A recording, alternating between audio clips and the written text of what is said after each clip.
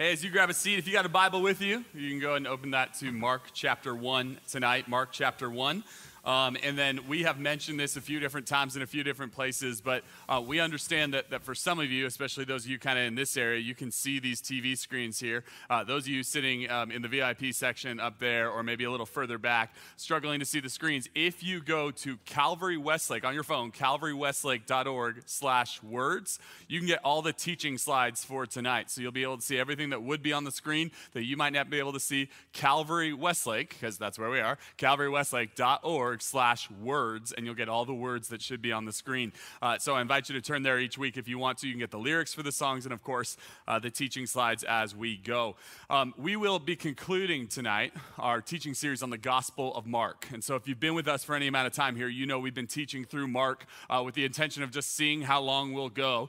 We've preached 7 weeks now, and we've only gotten through the first chapter. We will finish the first chapter tonight, so I'm quite proud of myself on that. But we're going to wrap up the Gospel of Mark. If you have not been able to be with us and you want to take a look at those Gospel of Mark sermons, you can go on YouTube, the Calvary Westlake YouTube, or go on our Young Adults, Calvary Young Adults podcast and listen to any of those sermons you missed. So we're going to wrap up Mark tonight. And then really, as we jump into next week, the reason we're kind of concluding that is really, there's been some stuff pretty heavy on my heart. Pastor Brian Williams, Sarah Serwinski, Jacob Wood, as we've just talked about you guys, we've talked about being the church, being Christians in this current moment. So some stuff that's just been heavy on our heart for your own heart and your soul and your sanity and your mental health and your spiritual health as we go into the next 7 weeks. So we'll start a 7-week series next week. We'll talk to you more about what that is as we get into next week. But tonight we'll conclude, at least for now, the Gospel of Mark. We may pick that up again at some point. And so if you're in Mark, go ahead and go to verse 39.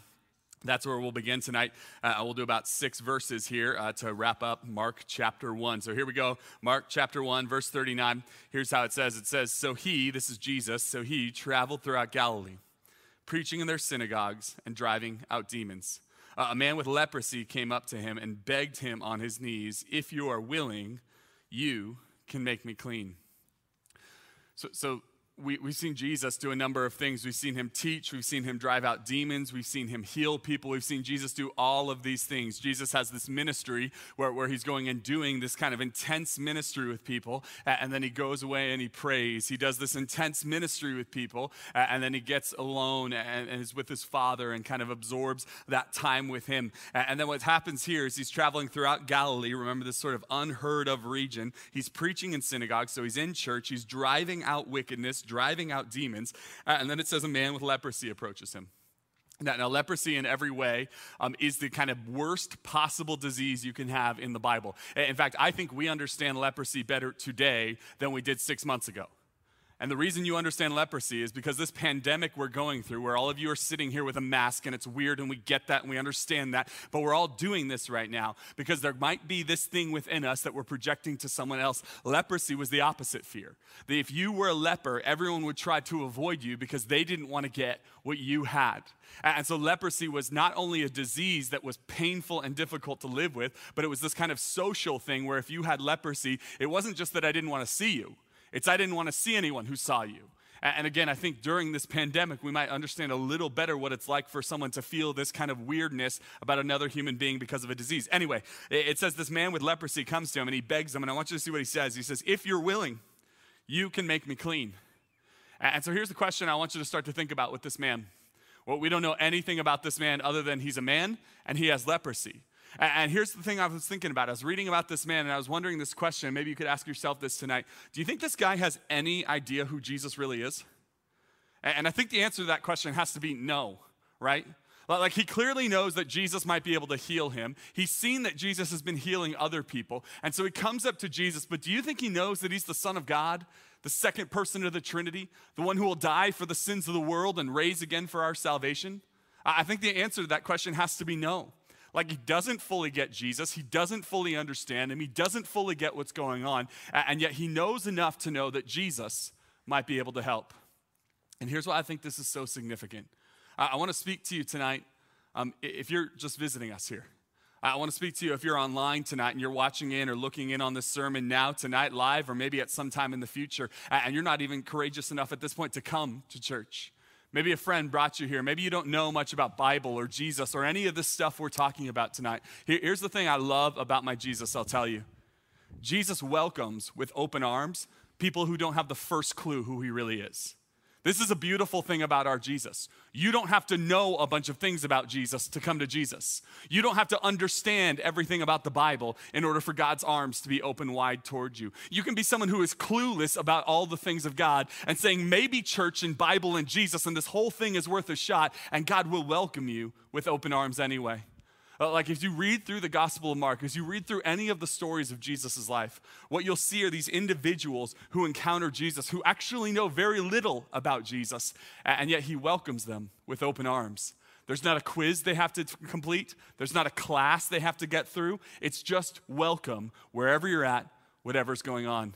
I want to speak to you tonight if you're not familiar with Jesus. I want to speak to you tonight if you're new to church. I want to speak to you tonight if you feel like you're the one here who doesn't know the Bible things or doesn't know the words to the songs we're singing.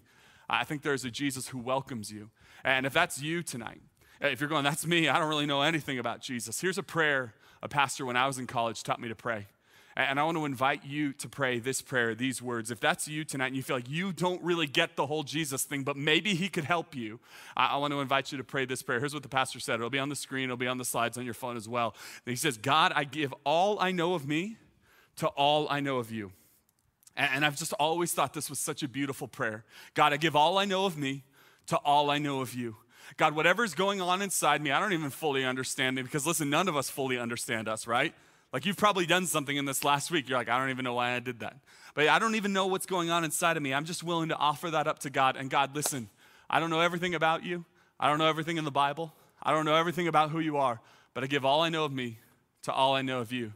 And here's what I want to promise you on the authority of God's spoken word to us, that God receives that prayer. Not because you know everything about God, but because the great promise of Jesus, my Lord and Savior in the Bible, is that everyone who seeks him will find him. Everyone who knocks, the door will be opened. That God wants to receive you not based on your intelligence or knowledge level about him, but rather on your willingness to seek him and to find him where he is. This is this man. He comes up to Jesus and he says, if you are willing, you can make me clean. He doesn't even ask a question.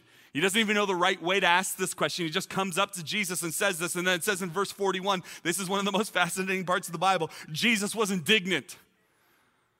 Now, actually, this is such a weird part of the Bible that Jesus responds to this individual who has the faith to walk up and say, you are willing, and if you're willing, you can make me clean. And this is such a strange part of the Bible that actually there's manuscripts of the ancient text of the Bible where people change this. And it says they changed it from indignant, which just means angry and outraged, to Jesus was filled with compassion. But actually the original text here, the original thing that was written here was that Jesus was angry. Jesus was indignant.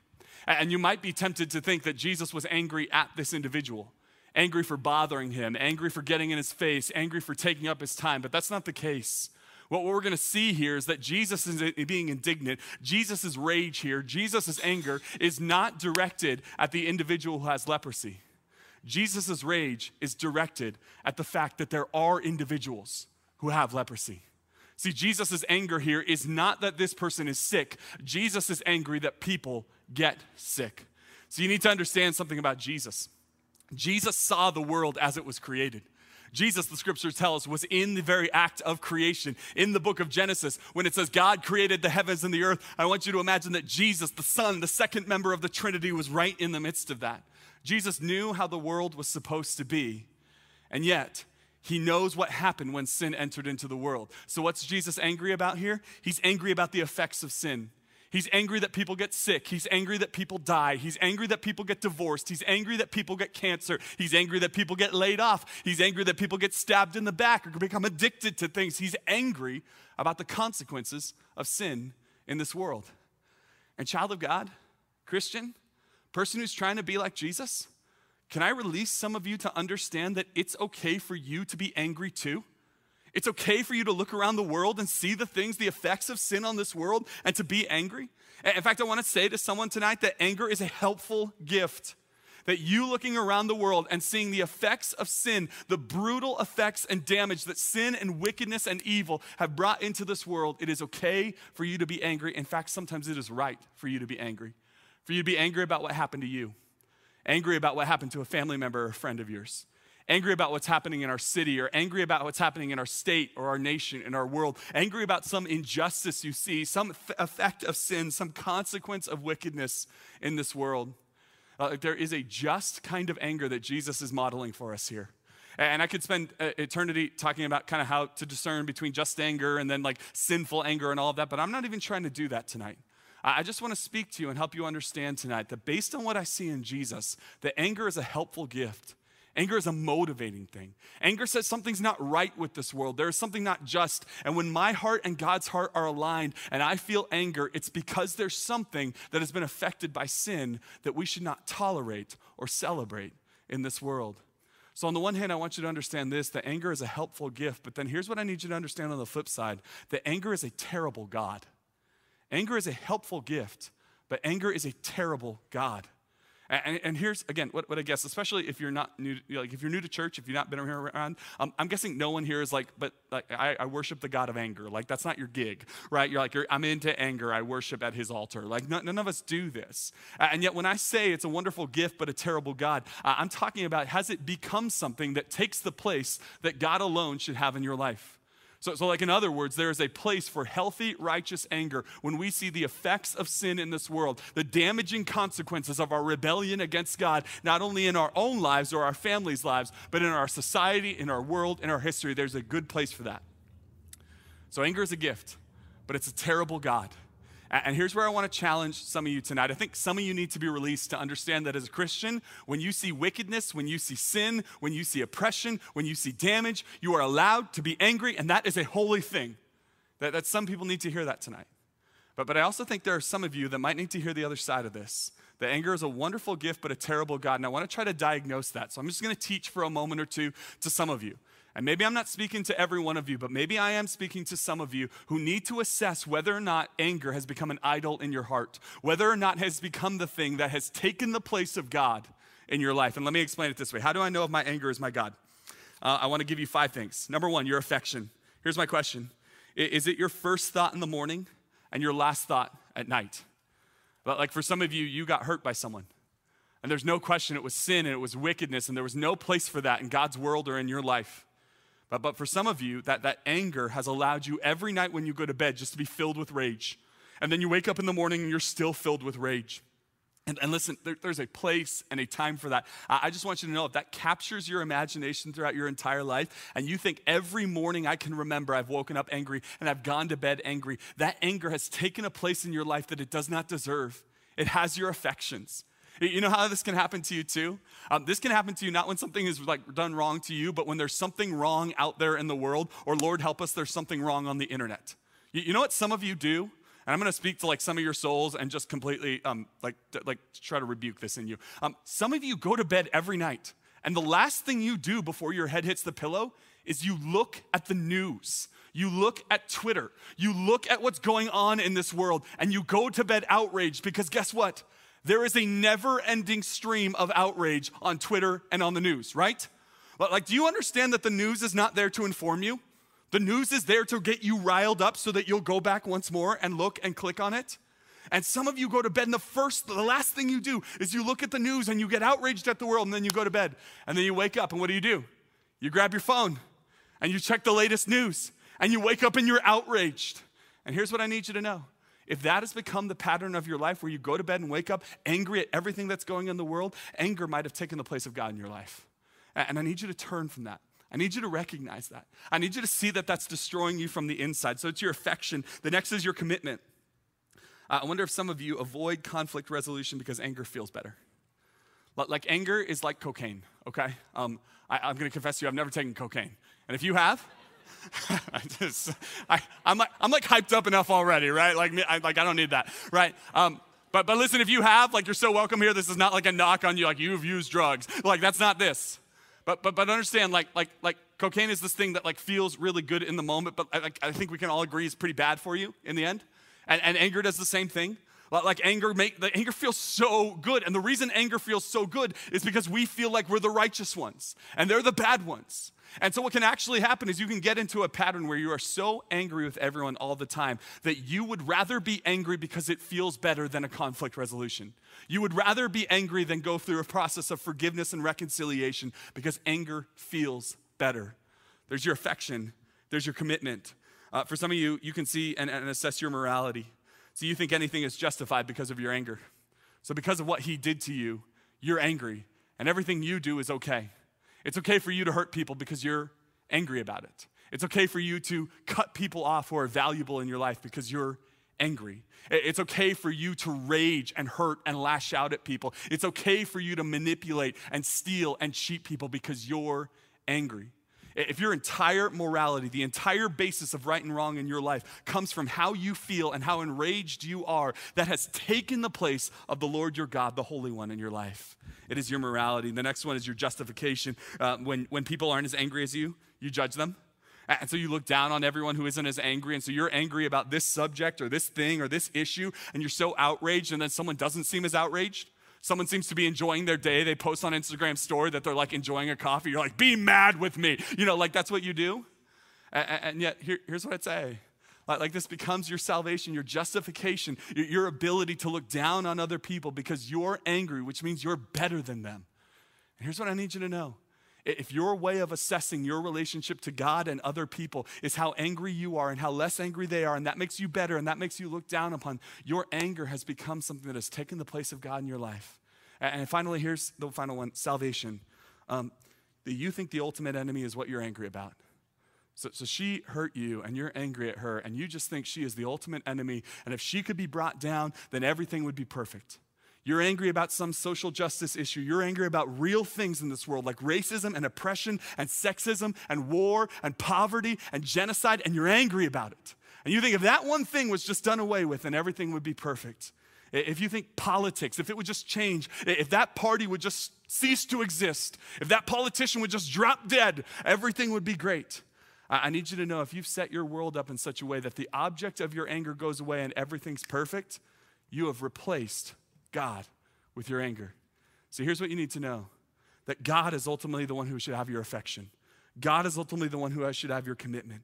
God should be the one who centers your morality. God is your justification, and God is your salvation. And again, I think so subtly what can happen is a true, honest to God wrong happens to you, and you're angry about it. And you allow that anger to become the defining feature of your life rather than God himself. And again, I'm not speaking to all of you tonight, but if I am speaking to you tonight, I want you to do the deep work. I want you to do the honest work before God to say, God, I want you to have this central place in my life, not this anger, not this rage, not this feeling I have. I want it to be you. Jesus was indignant. And Jesus was indignant not because his indignancy, his anger, his rage was at the center of his life. He was indignant because something he saw didn't line up with how the God of the universe wants things to be. It goes on this way. In verse 41, it says, he reaches his hand out and touched the man. And he said, I am willing, he said, be clean. Immediately the leprosy left him and he was cleansed. Jesus sent him away with a strong warning. See that you do not tell this to anyone, but go show yourself to the priests and offer sacrifices that Moses commanded you for cleansing as a testimony to them. So if you read the Gospels, and maybe you've read the Gospels before, this doesn't just happen in Mark, but it happens a lot in Mark. There's actually these weird moments where Jesus will heal someone or Jesus will do something miraculous, and you would expect Jesus to be like, hey, this thing, go tell everyone. But that's not what Jesus does sometimes. Sometimes Jesus looks at someone and goes, remember that cool thing I did? Yeah. Shh.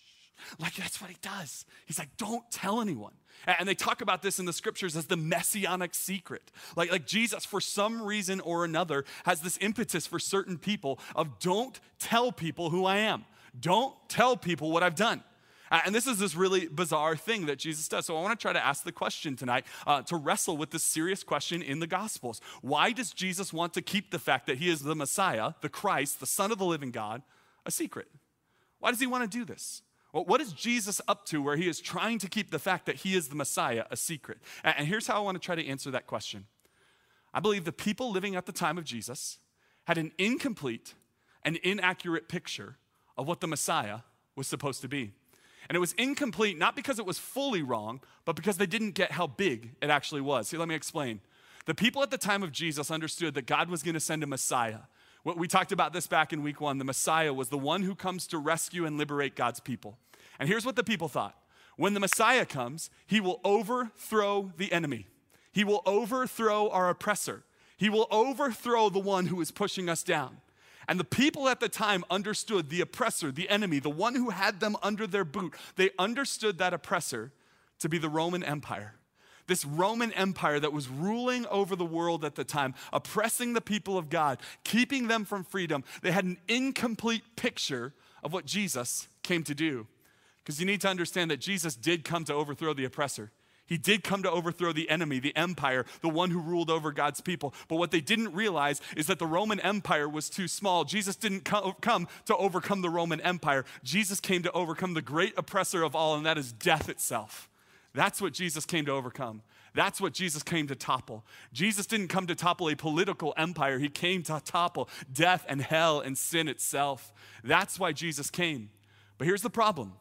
If people understood Jesus to be this political person who was going to overthrow the Roman Empire, if that happened, here's what they would do. They would start to think the Messiah is here, and he's going to overthrow the Roman Empire and set up a kingdom where we're going to rule as kings and queens, and we're going to be sovereign over everything. And you know what the people would have done if they thought Jesus was this political ruler? They would have gone back to their homes, and they would have picked up weapons. They would have begun murdering Romans, killing people in the street, killing soldiers, attacking businesses, attacking the government because they thought the revolution was upon them. And Jesus knew this because Jesus knows the human heart better than you do and better than I do. Jesus knew that in that moment, people would think the Messiah is here, so let's take up arms and start killing people, let blood run in the street. And so Jesus knows this is not going to work. Jesus knows this is not okay. Here's what Jesus understands. If you do not understand the Messiah, you will not understand the mission. Jesus knew this. If you don't understand the Messiah, you'll never understand the mission. So if people didn't understand that the Messiah wasn't here to topple Rome, he was here to topple sin and death and hell itself. If they don't understand that, they're not going to understand how they're supposed to respond to the Messiah. And so here's what Jesus does. He says, for now, don't tell anyone I'm the Messiah. You're allowed to know that I'm the Messiah. In fact, I want you to celebrate the fact that I'm the Messiah, but don't tell people yet. Because until my mission is complete, until people see that I wasn't here to set up a political empire, but a spiritual empire, a kingdom that will last forevermore, until they know that, until they understand that, they will not understand the mission. And here's what I need you to know. This principle that Jesus applied to his first followers still applies to us today. Do you know that if you don't understand Jesus the Messiah, who he was and what he came to do, you won't understand what you're supposed to do? Like you get that, right? Like if you don't understand the Messiah, you won't get the mission. If you think the Messiah was here to amass political power, you know what you're going to devote your entire life to? Amassing political power. And how many Christians in America are doing exactly that, where it seems like their real mission isn't following Jesus, it's supporting a party or getting someone elected to the presidency or the Senate. Or like this is what they do. So you misunderstand the Messiah, you misunderstand the mission. Do you know that there are Christians who think that Jesus came to make sure they always are healthy and always are wealthy and always are prosperous? Like they think Jesus came to make sure they're always rich and always good and never sick? And so if they misunderstand Jesus, they're going to think the point of following Jesus is to always be healthy and prosperous and to never be poor. Like there are Christians who think Jesus came to take away all their problems. And so if they follow Jesus, they'll never have problems. So what do they think the mission is? The mission is to live a life without problems, because that's what Jesus offers. There are Christians who think that Jesus came into this world. What was my final one? This is a good one. That there are Christians who think that Jesus came into this world to give us a list of rules to live by. And I wonder if some of you think that way. Like Jesus, he's just the one who tells us how to live and how we're supposed to live. And so if you think the Messiah was really just a rule giver, you're going to spend your entire Christian life just trying to follow the rules and stay in the box and check all the boxes so God's not mad at you. So you need to understand that when you misunderstand the Messiah, you misunderstand the mission. Until you get who Jesus is, you won't get what Jesus wanted you to do. And here's the wonderful thing about the scriptures. It doesn't leave us to guess what Jesus was all about. In fact, in the same gospel, if you fast forward to chapter 10 and verse 45, here's a verse for some of you to memorize. Jesus says that the Son of Man did not come to be served, but to serve and to give his life as a ransom for many. Like, in other words, the Son of Man, Jesus from heaven above in all of his glory, didn't come here so that we could just serve him, but rather he came to serve us. And how did he serve us? He gave his life as a ransom for many. He laid down his life so that your sins could be forgiven. He gave up his last breath so that you could be reunited with God. What was the mission of the Savior? What was the mission of the Messiah? It was to lay his life down for the sake of the world. So what's your mission? Lay your life down for the sake of the world. Give it all up. Lay your life down. Give it all up. Don't hold anything as your own, but cling to Jesus and say, God, whatever you want from me, I'll lay it down, because I don't exist in this world to be served, but rather to serve and to give my life as a ransom for many, just like my Lord, just like my King, just like my Jesus. What did the Son of Man come to do? He came to give his life as a ransom for many. And until you get what the Messiah was here to do, you'll never get what your mission is here in this life. Here's how it goes on, and this is going to be the final verse we're going to look at in Mark chapter 1 and in our series on Mark. And I want you to see kind of where this leads us. So verse 45 of Mark chapter 1, it says, instead, he went out and began to talk freely, right? Like, so Jesus is like, hey, don't tell people about me. I'm going to tell people about me right now. He talks freely, spreading the news. As a result, Jesus could no longer enter a town openly, but stayed in lonely places, which is like a thing I'm not going to preach on tonight, but this whole thing of like Jesus knew what it was like to be lonely, and Jesus knew what it was like to be in a place where no one understood him and no one got him, and maybe you've experienced that too, so you know exactly what that's like for, we'll get that later. Okay, it says, yet the people came to him from everywhere. And this is really cool. So we kind of decided we were going to wrap up at the end of Mark 1 here, and then we were all like, cool, that works. And then as kind of that decision was being made, I was writing this sermon, and I just thought this was actually a really cool end to our series on the Gospel of Mark, that it ends with the statement that there are these people from everywhere coming to Jesus. And I was thinking about that because as I read the Gospel of Mark, that's really all I see. Like, all I see when I see the Gospel of Mark, when I read chapter 2 through 16, when I read the rest of the Gospel of Mark, I see people coming to Jesus from everywhere, from different places, different walks of life, different beliefs, different ideas, different power structures, different everything. People are coming to Jesus. And in fact, I want, as we close out our series on the Gospel of Mark, I want you to see that as well. And I've designed a way for you to see that tonight, but you're going to have to trust me for just a second, okay? Do we trust me for just a second? Okay. Grab your phones right now. Grab your phones. Here's what I want you to do. I want you to grab your phones. I want you to go to your little text message bubble. And I want you to do this. It's going to be on the screen right now. I want you to text the word Mark, just the word Mark, nothing else, to this phone number, 818-405-8445. So for those of you who can't see the screens, it's 818-405-8445. For those of you that are just now listening to me, it's 818-405-8445. You go ahead and text that number. Text the word Mark to that number, M-A-R-K. Text it to that number. And then while you're at it, save that number in your phone. This is the Calvary texting number. This doesn't go to my phone. This isn't my number, sorry. This is a Calvary texting system. You'll get an automatic response. If you don't get an automatic response, you did something wrong, okay? But you will get an automatic response. You can click the link on that. I want you to do two things. I want you to save this number to your phone, because so often we'll say, hey, if you need prayer, text this number. If you want this response, text this number. If you want this thing you can fill out, text this number. Save it as Calvary's phone number or my church or whatever. I don't care. Text that. Open up to this link to the Gospel of Mark. Just raise your phone in the air if you got it, the little Gospel of Mark thing. Okay, we're getting there. Good. Okay. For those of you still getting there, you'll catch up eventually. Here's what it says in Mark chapter 1, verse 45. People still came to him from everywhere. And here's what I want to do as we kind of wrap up our teaching series on the Gospel of Mark.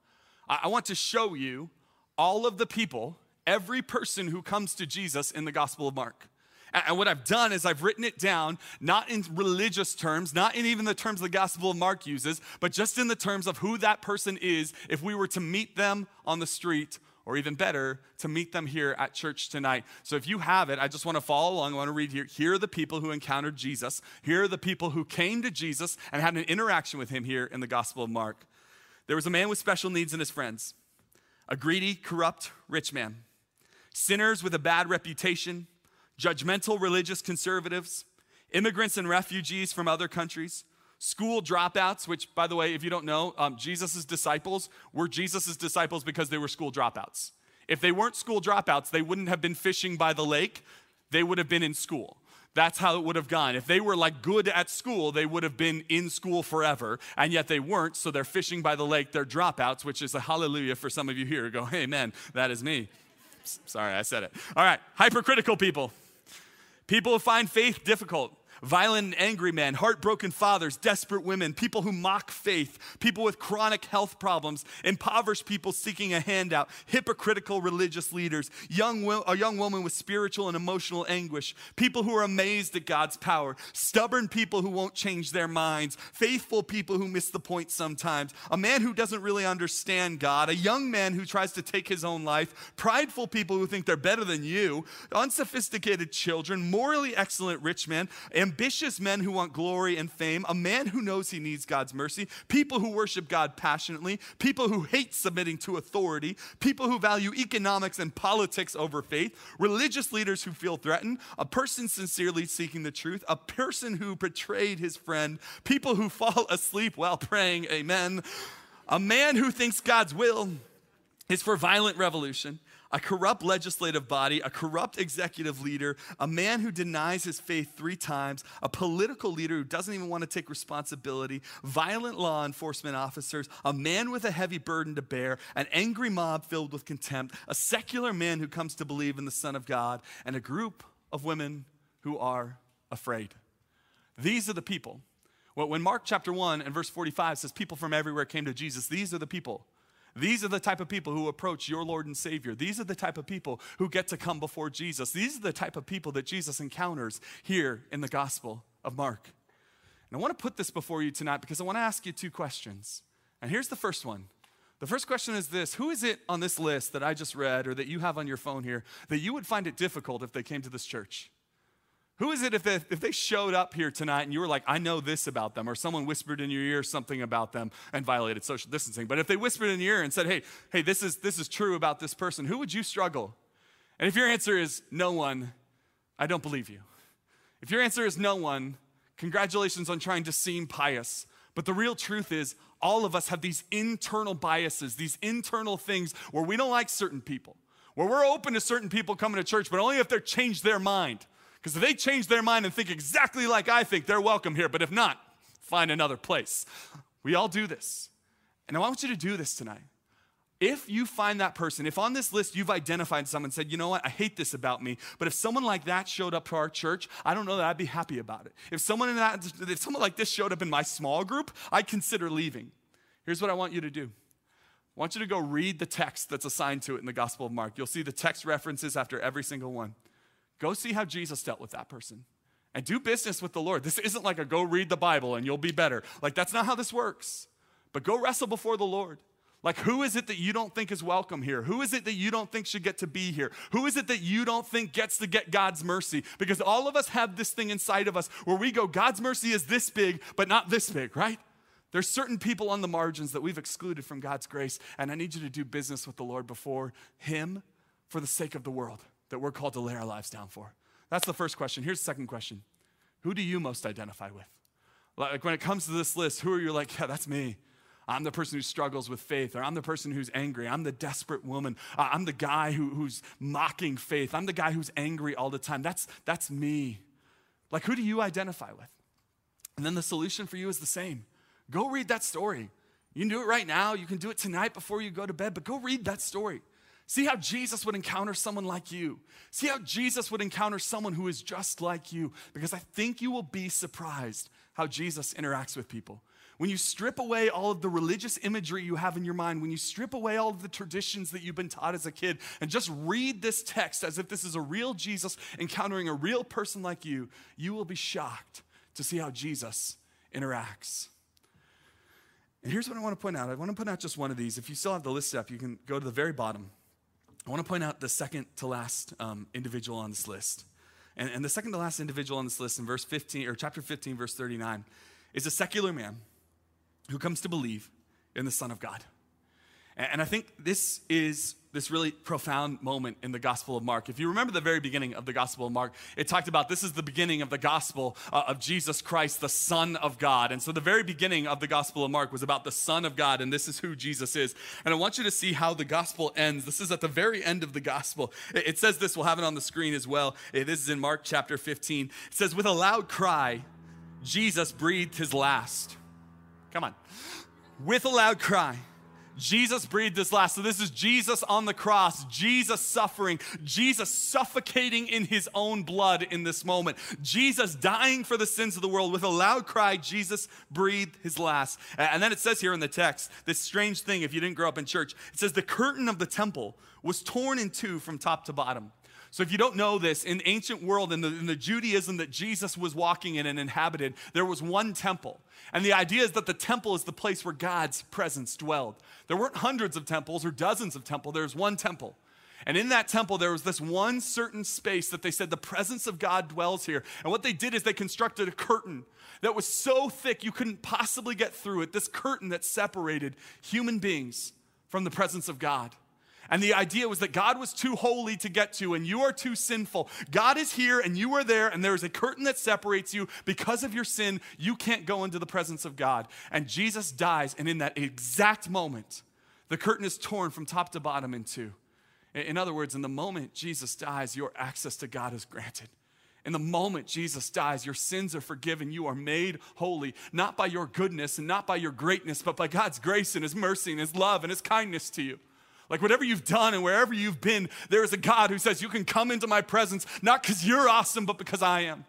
That's the story of the gospel. This curtain is torn in two. People are welcome to come into the presence of God. People who don't know anything about God, people who have a spotty past, people who have a bad reputation, people who have done everything wrong are welcome to God. And then it says, and when the centurion who stood there in front of Jesus saw how he died, he said, surely this man was the Son of God. There's a Roman centurion here, a Roman soldier. He's a secular man. He doesn't believe in the God of the Bible. Probably doesn't even believe in the God of Rome. He believes in the God of money and of power. Hey, he believes in just making a life for himself. His job is to crucify criminals in this unknown place in the Roman Empire. He's a centurion. He has nothing to do with the God of the Bible. I love this. I love that the Gospel of Mark doesn't end with some religious scene. It ends with a man who should have nothing to do with God, seeing Jesus for who he is and responding in this way. It says the centurion stood there in front of Jesus. Like he stands there in front of Jesus.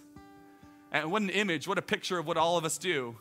But like when you come to faith in Jesus, when Jesus calls you toward himself, you stand there and you see Jesus for who he is. Jesus is the one who rescues. Jesus is the one who saves. This man did nothing but look at Jesus.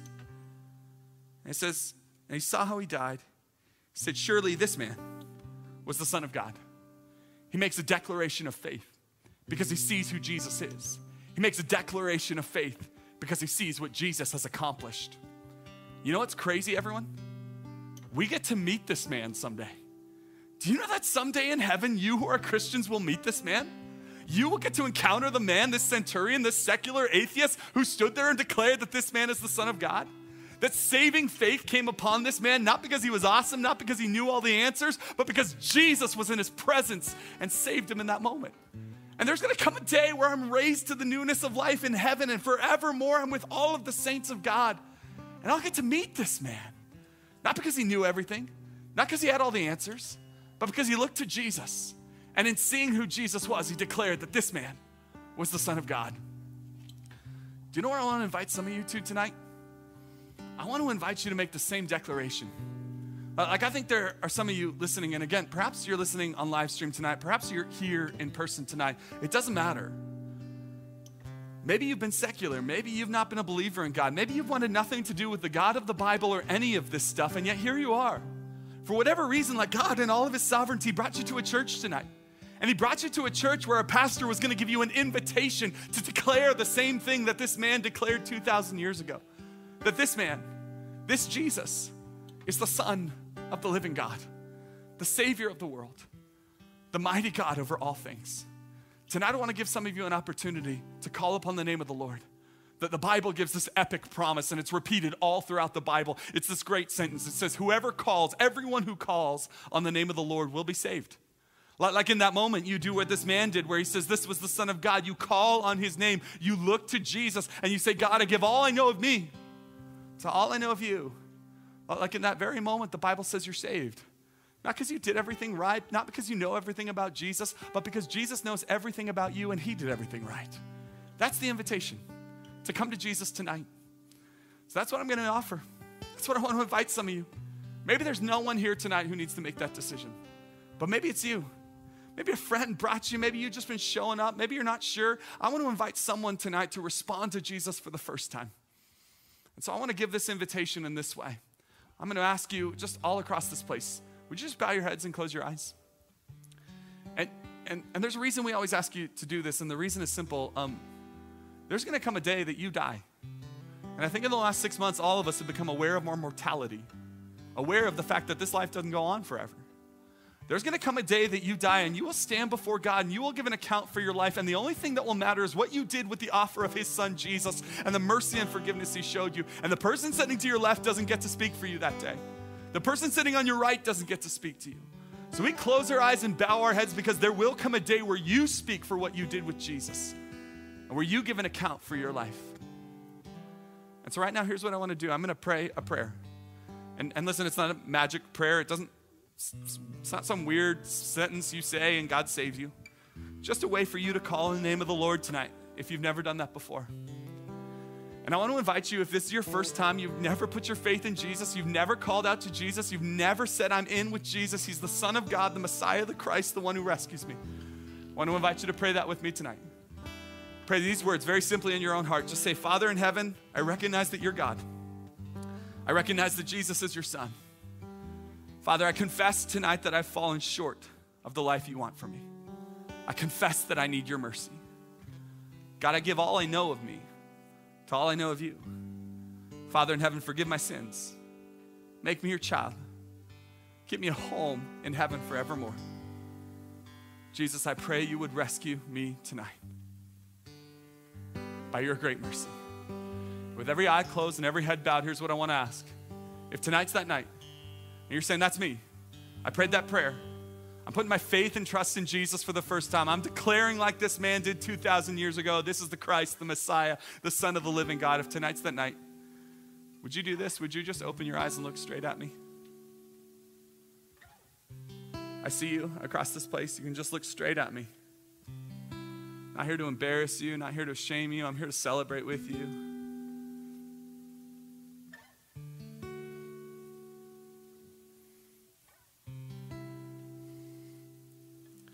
You know, if that's you tonight, the beautiful thing about the scriptures is it tells us that we have eternal life in Jesus Christ. Like not a life that just lasts for this lifetime, but a life that lasts forever. And that moment you put your faith and trust in Jesus, eternal life doesn't begin when you die. It begins right now. Like God inhabits your soul, and that presence of God doesn't go out there somewhere. It becomes in here. It becomes part of you, this journey you're on forevermore. And I want to celebrate that with you. I want to be sure tonight that you know that today was the day you put your faith and trust in Jesus. And so I believe you've done something true by praying that prayer. I believe you've done something good and beautiful by doing that. I want to ask you to do something brave right now. And maybe for some of you this might be too much, but if tonight's the night you want to put your faith and trust in Jesus, I believe God saves you when you call on his name. But I want to invite you not just to be saved alone. I want to invite you to be celebrated by a church, by a community who's here to rally around you, who's here to say, we're in with you. You're not in this alone. You never have to be alone. I want to invite you tonight to do something brave, and I'm going to invite you in just a moment to stand to your feet. If tonight's the night you're making that decision for the first time, we're not here to mock you, embarrass you, or do anything at all other than to celebrate what Jesus has done in our midst and what Jesus has done in your life. So if tonight's the night for you, and you're ready to say, I'm in with Jesus, he's the Son of God, I believe, I trust, and I receive his mercy and forgiveness. On three, would you just stand to your feet? 1, 2, 3. Stand straight to your feet. I see you back there. Thank you for your courage. I see you back there. I see you. I see you. That's beautiful. Well, for the rest of us, why don't you open your eyes and look straight at me? Here's what we know. We know that we have a God who saves and a God who rescues and a God who invites us in, not based on our knowledge, not based on our morality, not based on how awesome we are, but how good he is. And I think that's worth celebrating. I think that's worth singing about. I think it's worth worshiping. I think it's worth knowing that God is good and he is worthy of our praise in this place tonight. And so I want to invite you to stand to your feet right now. We're going to close in singing. We're going to close in praise, believing that the same God who has saved people tonight and will continue to save people as we go forward as a church, as a ministry, following Jesus. Let's lift up our voices to that Jesus, the Son of the living God.